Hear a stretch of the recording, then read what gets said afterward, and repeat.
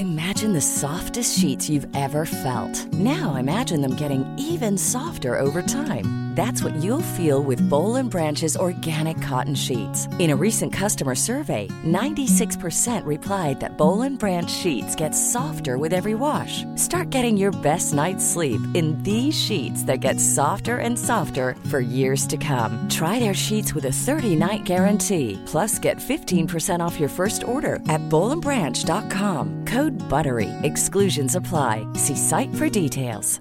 There's never been a faster or easier way to start your weight loss journey than with PlushCare. PlushCare accepts most insurance plans and gives you online access to board-certified physicians who can prescribe FDA-approved weight loss medications like Wegovy and Zepbound for those who qualify. Take charge of your health and speak with a board-certified physician about a weight loss plan that's right for you. Get started today at plushcare.com/weight-loss. That's plushcare.com/weight-loss. plushcare.com/weight-loss. Du lytter nå til Sunnmørsfolk, en podcastserie fra Sunnmørsposten, der du møter mennesker med en historie å fortelle, et brennende engasjement, eller folk vi rett og slett er nysgjerrige på.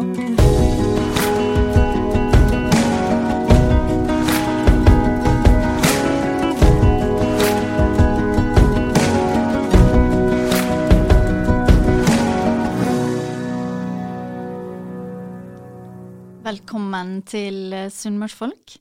Mitt navn er Elisabeth Solvang, og i dag så sitter jeg her med Hilde Lillestøl. Du er leder for Kirkens SOS i Møre og Romsdal. Velkommen til det, og aller først, så jeg har lyst til å spørre deg, hva gjør dere egentlig i Kirkens SOS? Kirkens SOS det er en del av landets største døgnåpne krisetjeneste på telefon og internett, og vi er opptatt av å være tilgjengelige for de som har det vanskelig og trenger noen å snakke med, og så har vi et spesielt formål om å forebygge selvmord. Så det går an å ringe til oss og skrive til oss via chat eller SOS-melding da. Og når folk kontakter dere, er det mest på chat eller er det mest på telefon, og hvordan foregår det? Ja, det er jo sånn at krisetelefonen var starten. Det har vi holdt på med ganske lenge og har over 40 års erfaring med det. Og så har jo ting utviklet seg i forhold til måten vi kommuniserer med folk, og de skriftlige tjenestene har kommet til nå de senere 10 årene. Det vi ser er jo at det er fortsatt mange som ringer, og så er det en stor utvikling og vekst i de skriftlige tjenestene. Det er særlig unge mennesker som foretrekker å skrive da. Så begge plattformer er egentlig viktige å være til stede på, opplever vi. Du da, hvordan du havna i Kirkens SOS, og hva bakgrunn har du for å være leder i Kirkens SOS? Min bakgrunn er jo at jeg har alltid vært opptatt av mennesker, og yrkesbakgrunnen min er at jeg er utdannet sykepleier og jordmor, og har jobbet en god del år med det, og så har jeg gjort litt forskjellig. Og i anledning et jobbintervju så ble jeg liksom oppmerksom på at det er en slags rød tråd i dette, på tross av at jeg har gjort litt forskjellige ting, og det er at jeg har en veldig interesse og engasjement for dette med relasjoner mellom mennesker. Så når den stillingen i Kirkens SOS ble ledig, så tenkte jeg at dette må være en spennende mulighet til å ta det litt videre og jobbe enda mer med det i fokus da. Så sånn havner jeg der. Og så vil jo alle som hører på oss nå registrere at du ikke har sunnmørsdialekt. Så fortell oss hvordan du havnet i Ålesund. Var det jobben, eller var det andre ting? Ja, det var jo egentlig utdanning, vil jeg si. Når jeg var ferdig utdannet sykepleier, så flyttet jeg til Bergen og startet å jobbe der, og så begynte jeg på jordmorutdanning, og den gang da så var det turnusår som jordmor, og da fikk jeg en mulighet til å velge Ålesund, så da ble det det. Og så hender jo det som ofte hender da, at jeg også har en mann som er herifra, og så har vi blitt værende her. Og du er opprinnelig fra? Jeg er fra en plass som heter Tananger, som er i Rogaland. Ja. Og trives på Sunnmøre nå da? Absolutt, nå har vi slått røtter her, og vi blir her. Ja. Litt tilbake til den jobben du gjør i Kirkens SOS. Hvordan ser en helt typisk arbeidsdag ut for det? Det et ganske vanskelig spørsmål, fordi det helt typiske at det ingen typiske arbeidsdager. Det jo en veldig variert stilling, for min jobb går jo ut på å administrere og tilrettelegge denne krisetjenesten, som en ganske liten stab, som da organiserer de 100 frivillige som hører til i Kirkens SOS her i Møre og Romsdal. Så til daglig så har jeg kontor og arbeidssted i Ålesund, men vi har et vaktrom i Molde, og så har vi også en vaktavdeling i Myrvåg, som vi også driver. Så det en veldig variert arbeidshverdag som består av ulike puslespillbiter. Ja, og så var du jo inne på det nå, men det som hjertet i denne organisasjonen, det jo frivillige som rett og slett melder seg, eller på en måte søker om å få jobbe for Kirkens SOS, og så gjør de dette her uten betaling, og gjør det som veldedig arbeid, kan du si. Hvordan blir de forberedt for å kunne gjøre denne jobben? Ja, det helt riktig at kjernen og hjertet i Kirkens SOS frivillige, og de da godt utrustet som samtalepartnere når de da møter på vakt, og vi organiserer det egentlig som en prosess på samme måte som når man søker på en jobb, at de melder en interesse, og så sender de oss en søknad, og så møter vi de for en felles forventningsavklaring, og så inviterer vi de til å være med oss på et innføringskurs som relativt omfattende. Det på 40 timer, og strekker seg vanligvis over et par måneder på kveldstid. Og så har de også prøvevakter som en del av den forberedelsen. For at de skal være godt utrustet for å møte alt det forskjellige som de kan komme i møte med i de henvendelsene som vi mottar for innringer og innskrivere. Men hva det de lærer på det kurset? Ja, de lærer jo å få en felles forståelse egentlig av hva verdier som ligger til grunn i møte med mennesker, samtaleverktøy som kan være gode å ha for å skape den gode samtalen. Og så har vi også noen tema som vi tenker viktig å utruste de litt sånn godt på. Ikke fordi at man skal være ekspert, for vi skal ikke være fagpersoner. Alle som tar kontakt med Kirkens SOS vet at det et medmenneske. Man møter jo ikke en fag eller profesjonell, men noen ganger så tenker jeg at det fint for å skape bedre forståelse for hvordan den andre har det, at jeg har litt kunnskap om hvordan det kan være. Så da har vi ulike tema som vi går litt mer i dybden på som følge av det. Det sånn at man driver med rollespill for eksempel? Ja, det kan det også være. Altså, det en kombinasjon av en kunnskapsformidling og praktiske øvelser. Vi hører på lydfiler, vi har rollespill og bruker ulike måter, fordi jeg tror at det noe annet å få formidlet noe som noen sier som ren teori, men hvis du får erfare det, hvis du sitter i et rollespill og får erfare hvordan det å bli lyttet til på en god måte, så fester det seg på en annen måte da. Så derfor så har vi en bred plattform egentlig som vi bruker i disse innføringskursene. Og hvorfor gjør folk dette? Altså, hvorfor ønsker de å bruke av fritida si på slikt arbeid? Jeg tror det kan være ganske mange forskjellige ting som ligger til grunn for det, men det som oftest går igjen når de får spørsmål om det, jo at de opplever at det meningsfullt. Og det liksom ulike måter å beskrive det på. Jeg vet at en av våre frivillige begrunner det på den måten at du sa at det veldig mye i samfunnet vårt som kanskje litt sånn på overflaten, men her så får du den muligheten til å ha samtaler, veldig sånne ordentlige samtaler om livet på en ekte måte, og det skaper en motivasjon. I tillegg så det mange av de som synes at de kan utvikle seg som menneske, ta med seg noe av disse tingene, kan man jo også ha glede av i livet sitt ellers, og erfarer nok at mange av våre frivillige har det med seg som en sånn ekstra dimensjon, at de har en interesse og kan synes at det har en verdi, og være i berøring med alle disse tingene som hører til i livet, og at de er underveis i en sånn type prosess da. Du nevnte jo at det viktigste for de som jobber for dere, det er å være en god lytter. Hva slags retningslinjer har dere i forhold til det å gi konkrete råd til de som ringer inn? Vi er opptatt av først og fremst å være til stede for den som trenger noen å snakke med, og at det er ikke først og fremst det å gi råd som er den beste måten å møte de som har det vanskelig på. For oss handler det om å undre seg, og det å kanskje gi innspill, men å være forsiktig med å gi entydige råd. Grunnen til det er jo fordi at vi har et bilde som vi bruker for å minne oss på det, og at man kan tenke at vi har et sånn brevsprekkperspektiv. Og at når jeg er i en samtale med noen, så vet jeg noe ut ifra det som har blitt fortalt, men det er samtidig veldig mye, hvis jeg kikker inn i den brevsprekka, som er rundt der i det livet, som jeg ikke vet noe om. Og da skal en være tilbakeholden med å gå for langt med å komme med fasit, fordi at det er viktig å kjenne til hva begrensende faktorer som er rundt der.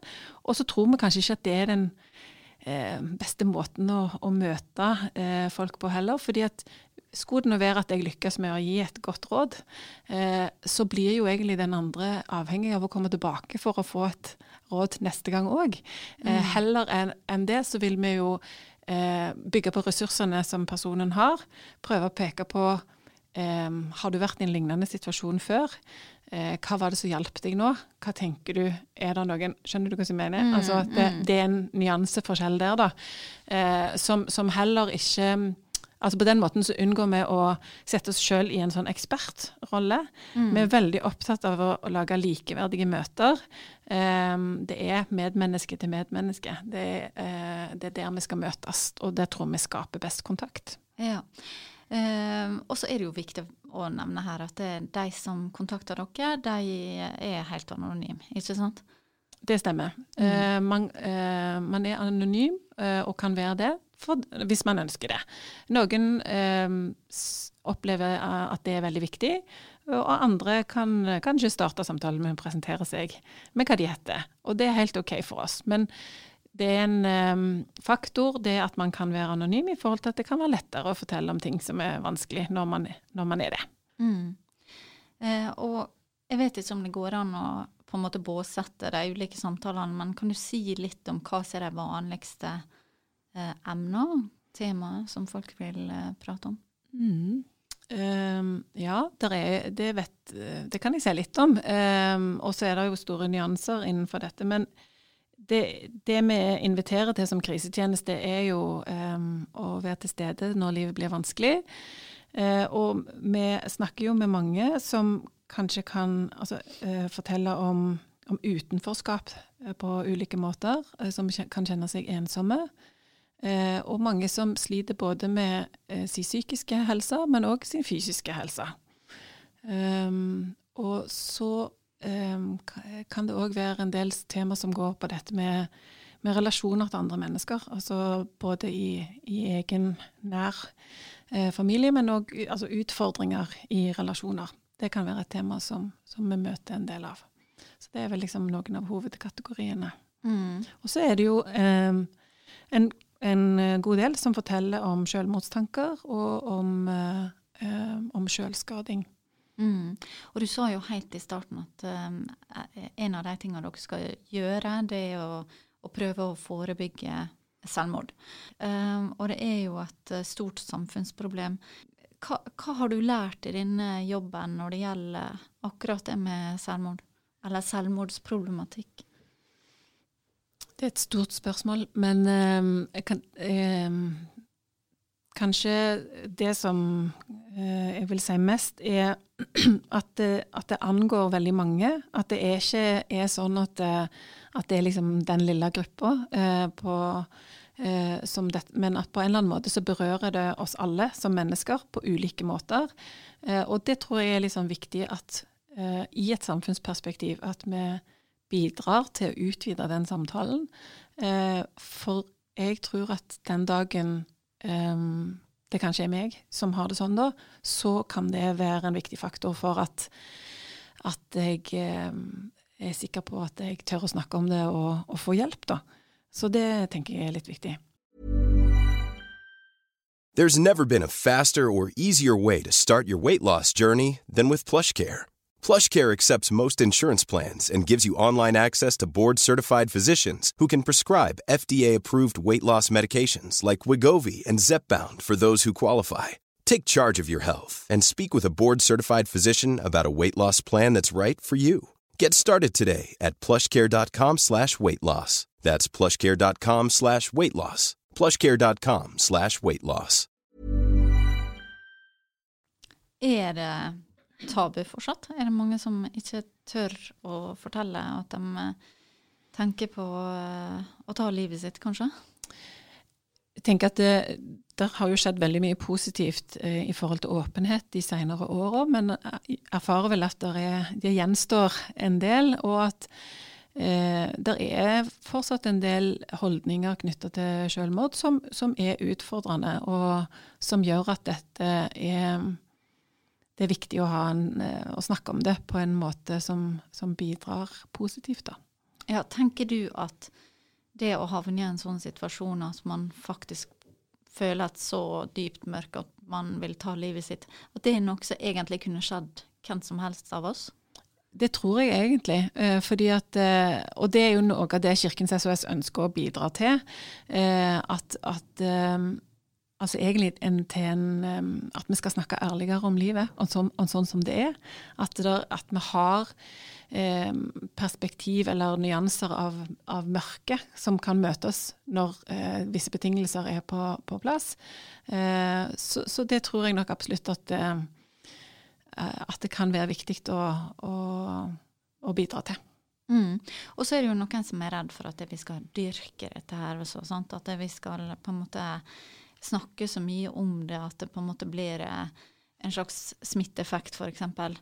Hva tenker du om det? Det tenker jeg jo er sant og viktig, at vi vet at det kan være elementer av det også, og det er jo noe av det som gjør at ansvaret blir større i forhold til en offentlig samtale. Men først og fremst så tenker jeg at åpenheten er det viktigste med tanke på at vi får et språk da, for å snakke om ting som vi egentlig kanskje mangler språk for.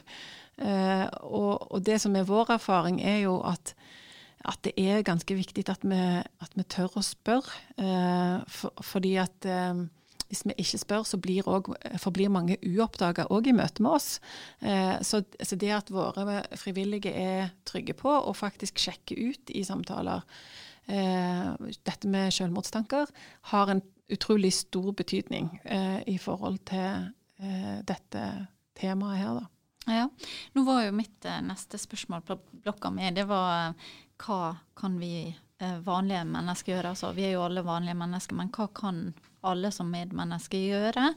Og et av svarene der å tørre å spørre vanskelige spørsmål, og kanskje spørre folk, eller folk man er bekymret for. Har du tenkt på å ta livet ditt? Er det viktig? Absolutt. Det har vi jo god støtte fra forskning også på, at det er liksom den enkeltfaktoren, og det korte svaret på det spørsmålet er jo at det er viktig å spørre, og hvis jeg skal si litt mer om det, så tenker jeg at i våre møtepunkt med mennesker rundt oss, så vil det ofte være sånn at vi på ulike måter enten ser, hører eller fornemmer at det er noe her nå som skjer, som jeg kanskje er bekymret for, eller jeg fanger opp noe som gjør at den tanken kan komme. Og da er det viktig at vi ikke blir stoppet av den redselen for å påvirke eller bringe inn en tanke som ikke vet hva man hadde tenkt på, og at det hindrer oss i å spørre. Det er mulig jeg kan si det. For spørsmålet gjør ikke at folk kommer til å ta livet sitt, liksom. Det er nettopp det. For det er en av de mytene som jeg merker ofte når vi snakker om dette I ulike sammenhenger, at men jeg kan jo ikke spørre om det, for hva om jeg da setter vedkommende på tanken om at den skal ta sitt eget liv. Men det kan vi tilbakevise, for sånn det ikke. Men det kan være som å skru på den lysbryteren, sant? At det faktisk går an å fortelle om sånn som jeg har det. Det vanskelige forsvinner ikke, men det går an å begynne en viktig samtale da, om hva det som gjør at du har det så vanskelig nå, at du ikke orker å leve mer. For det jo ofte det som saken, ikke at de nødvendigvis ønsker å dø, men at man har kommet på et punkt der man ikke klarer å se for seg hvordan skal jeg fortsette livet, sånn som jeg erfarer det nå.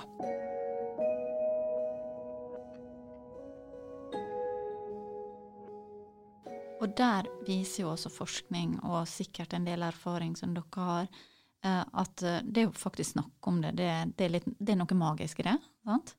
Ja, det det. Og liksom av og til så kan det jo virke liksom som en floskel, men vi kan jo bare liksom tenke på våre egne ting I eget liv, at når han har hatt en god samtale, så det ikke nødvendigvis sånn at noe blitt tatt bort eller lagt til, men det har liksom skjedd noe bare ved at jeg fikk lov å si det høyt, og så blir det gjort tilgjengelig for meg på en måte som gjør at på en eller annen måte så har det skjedd noe bare ved å snakke om det. Og det jo egentlig litt essensen I det Kirkens SOS tilbyr da.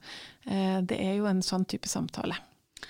Og så sier dere jo en ting, du nevnte det sånn raskt her nå, men at man skal bruke hele sanseapparatet sitt, sant? Man skal høre og se, men også bruker dere det ordet fornemme, og det synes jeg litt interessant, fordi det kanskje en ting vi ikke sier at så ofte, at vi bruker den der fornemmelsessansen vår, men det viktig I møte med andre mennesker som har det vanskelig. Ja, det tror jeg, fordi det jo også en kilde til kunnskap, som du sier, hele sanseapparatet vårt, og det jo det, og det å fornemme en håpløshet, for eksempel, det kan jo også være andre ting som kommer fram, men ved at jeg setter ord på det da, at når jeg snakker med deg nå, så får jeg et inntrykk av sånn eller sånn, stemmer dette? Så kan jo vedkommende bekrefte eller avkrefte om det tilfellet. Men at vi ikke lar det passere eller overser det eller unngår det på en eller annen måte, men at vi tør å si det høyt da. Og så jo disse selvmordstallene veldig, veldig høye. I 2018 så var det 674 stykker som tok livet sitt. Og til sammenligning så var det altså 106 som døde I trafikken, så det enormt. Altså, det over 6 ganger så mange som tar livet sitt som dør I trafikken. Mens trafikktallene, de har vi på en måte greid å redusere da, over år. Har du tro på at vi kan lykkes med forebygging bedre enn vi gjør per I dag? Det tenker jeg at det velger vi jo å ha tro på. Dessverre så det jo sånn at statistikken har utviklet seg negativt I Norge da, senere år. Men jeg tror jo at det viktig også å si at Kirkens SOS jo bare et tillegg til det offentlige hjelpeapparatet og mange andre fagmiljøer også, som jobber tett og godt med dette temaet. Men at vi har et engasjement I forhold til å bidra til at tallene skal gå ned, det har vi absolutt. Hvordan deres tallene, skal jeg til å si? Altså, hvordan tallene for hvor mange som tar kontakt med dere? Altså, vi gjennomfører jo litt over 180 000 samtaler hvert år på landsplan, og det lykkes vi jo bare med fordi at vi har så mange frivillige som vi har. Så det vi ser jo at pågangen jo større enn det vi klarer å besvare.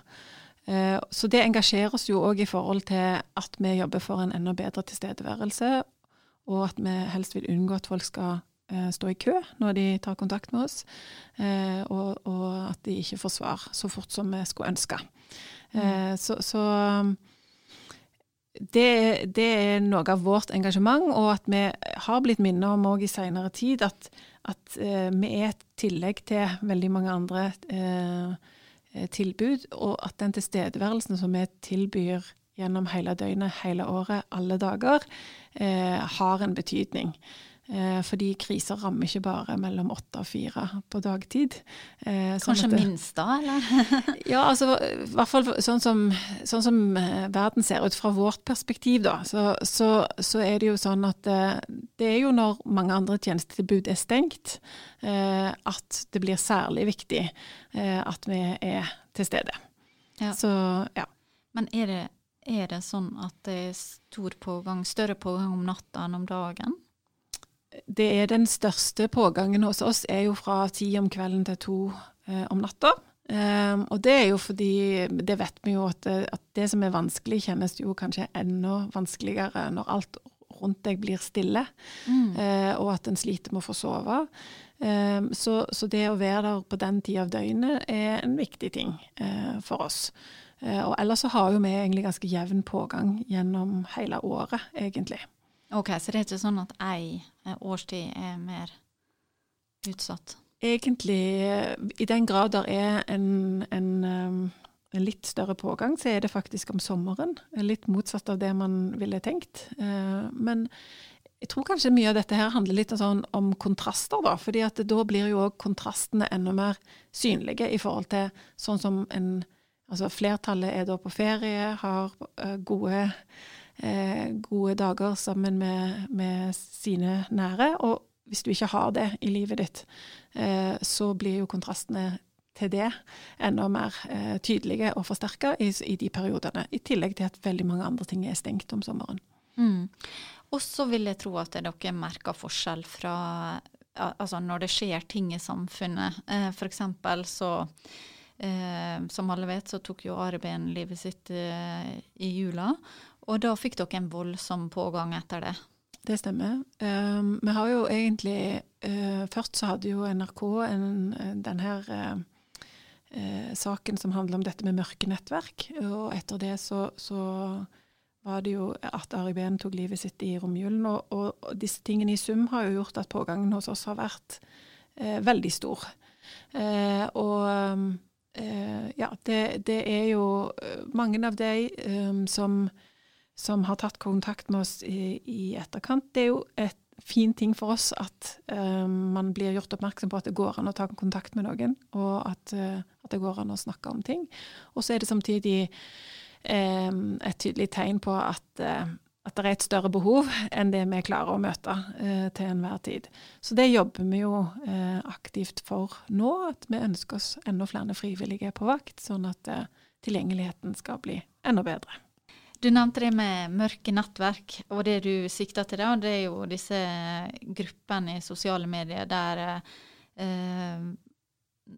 kanskje spesielt unge som har tenkt å ta livet sitt, eller tenkt på å ta livet sitt, finne andre med lignende tanker. Det noe mange som kontakter dere forteller om, at de bruker sånne nettverk? Aktive på det? Det kan være litt sånn både og. Jeg tenker at det som vi har blitt gjort oppmerksomme på som en konsekvens av den omtalen, det jo først og fremst at det mange som har det veldig vanskelig, og som savner noen å snakke med. Og at de ønsker jo primært sett å støtte hverandre, og så har det kanskje blitt noen utfordrende aspekt ved det. Men jeg tenker det litt sånn viktig å holde fast på at problemet ikke nødvendigvis nettverkene, men at de har det såpass vanskelig da. Så det som har kommet som en gledelig konsekvens av det, jo at Instagram har gjort det lettere tilgjengelig med også informasjon til ulike hjelpetjenester, som da den informasjonen blir gjort tilgjengelig for deg som benytter seg av den type fora. Så det nå en viktig ting da. Ja, nå snakker vi om spesielt barn og unge, og jeg tror at alle som foreldre tenker på hva vi som foreldre kan gjøre for å forebygge at barna våre får for eksempel selvmordstanker eller tanker som vanskelig å håndtere. Hvordan tenker du selv? Du jo også mamma i forhold til sånne spørsmål. Jeg tenker at jeg jo glad for at jeg nå merker at mine barn får en del ballast på dette og gjennom skolen, og at de blir oppmerksomme på at det finnes trygge voksne der, som det går an å snakke med. Og sånn i hjemmet, så tenker jeg nok at det jeg prøver på jo egentlig å skape åpenhet om at man kan snakke om alt, egentlig, og at jeg øver meg på å stille liksom gode, åpne spørsmål som gjør at det skal oppleves at det en takhøyde for å ta opp det som de opptatt av. Vi som foreldre kanskje av og til litt redde for å høre at barna våre har mørke tanker? Jeg tror jeg skal være forsiktig med å si det, men det klart at det ligger jo en sånn mekanisme som vi alle kan kjenne på, sant? At vi har jo lyst, det jo vårt viktigste ønske jo at ungene våre skal ha det bra, men på samme måte som jeg tenker i Kirkens SOS, så det viktig å signalisere at jeg tåler å høre om det. Sant? Jeg tåler å høre om det som kanskje ikke bra, eller det som vanskelig for deg nå også, at jeg går ikke i stykker, selv om det noe. For ungene vil jo gjerne beskytte oss, sant? Ja, de ønsker egentlig at mamma og pappa skal ha det bra, men at jeg har lyst å formidle den tryggheten på at det jeg som den voksne, og jeg tåler det. Hvor gamle de yngste som tar kontakt med dere, som finner telefon og ringer eller chatter? Ja, de aller yngste som tar kontakt med oss, det jo sånn at alle jo anonyme, så dette blir jo egentlig av de vi kjenner alder på, og for de aller fleste av de yngre, de på chat. Og de kan nok være relativt unge, så ungt som kanskje 10 år, mens hovedgruppa nok fra en 15 til 20 i et spekter der.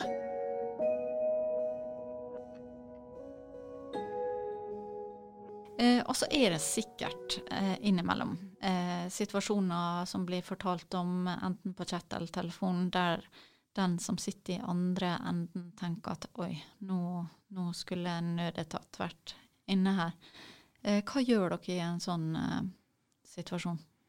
Ja, det jo sånn at når våre frivillige sjekker ut dette med selvmordstanker, og hvis noen bekrefter at det tilfellet, og så vurderer en jo også hva type risiko det I akutt, der det akutt selvmordsrisiko, så vil vi jo bruke samtalen til å motivere vedkommende til å oppgi tilstrekkelig med informasjon, sånn at vi kan ta kontakt med AMK. Da det de som rykker ut, altså gjennom ambulansetjenesten, og kan følge opp vedkommende. Men da spør dere rett og slett da? Det jo litt sånn at vi bruker samtalen egentlig for å skape trygghet og tillit på at vedkommende ønsker å fortelle de nøkkelinformasjonen som vi trenger for å kunne samarbeide med AMK I de samtalene. Det å jobbe med denne typen tunge problemstillinger, hva gjør det med det som person og dine medarbeidere? Jeg tror at det kan være ulike ting som en erfarer og tar med seg. Det mange sier noe om jo at man får perspektiv på eget liv, I den forstand at en kan bli...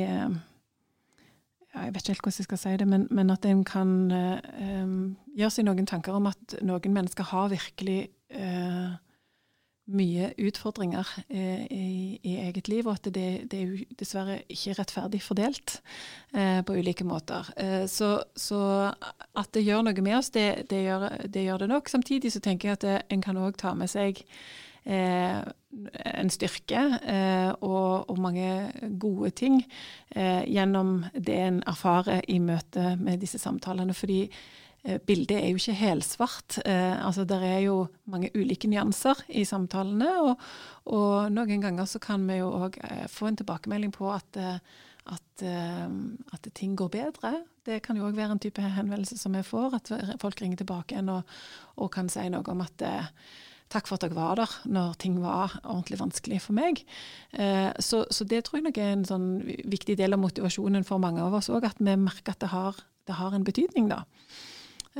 Og så tenker jeg at det klart vi blir berørt. Det gjør noe, det gjør inntrykk, og det skal det også gjøre, fordi at dette handler om ekte mennesker og ekte liv.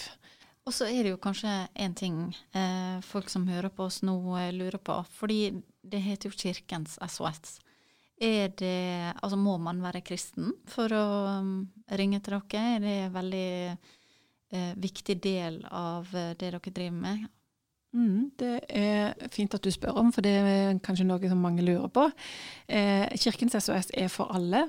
Det ingen begrensninger i forhold til hvem som kan ta kontakt med oss, og vi driver en tjeneste som basert på en kirkelig bakgrunn og rotfesthet, vil jeg si, men det ikke en forkynnende virksomhet, og det ikke sånn at vi vil tematisere det hvis ikke det noe som den som tar kontakt har et ønske om å ha en samtale om. Så vi opplever jo egentlig at det at vi heter Kirkens SOS ofte kan være en brobygger, fordi folk kanskje kan ha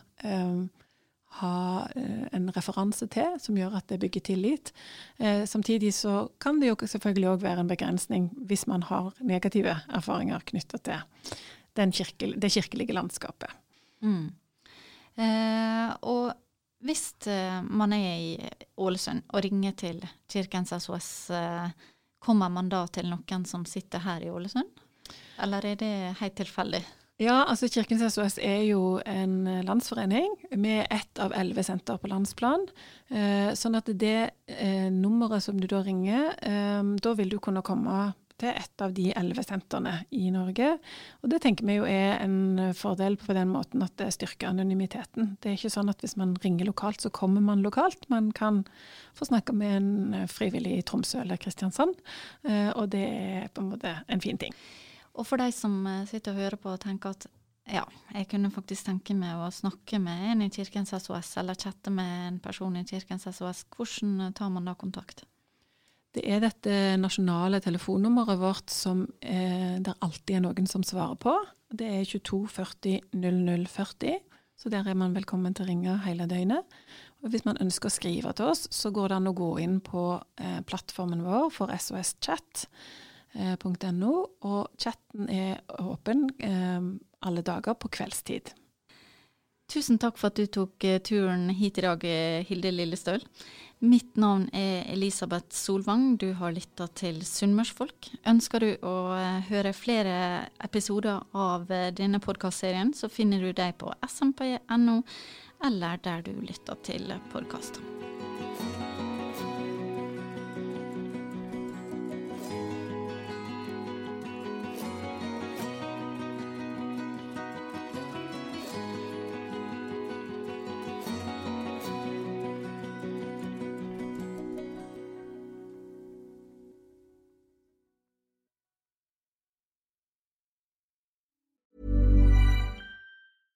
Imagine the softest sheets you've ever felt. Now imagine them getting even softer over time. That's what you'll feel with Boll & Branch's organic cotton sheets. In a recent customer survey, 96% replied that Boll & Branch sheets get softer with every wash. Start getting your best night's sleep in these sheets that get softer and softer for years to come. Try their sheets with a 30-night guarantee. Plus, get 15% off your first order at bollandbranch.com. Code BUTTERY. Exclusions apply. See site for details. Planning for your next trip? Elevate your travel style with Quince. Quince has all the jet-setting essentials you'll want for your next getaway, like European linen, premium luggage options, buttery soft Italian leather bags, and so much more. And is all priced at 50 to 80% less than similar brands. Plus, Quince only works with factories that use safe and ethical manufacturing practices. Pack your bags with high-quality essentials you'll be wearing for vacations to come with Quince. Go to quince.com/pack for free shipping and 365-day returns.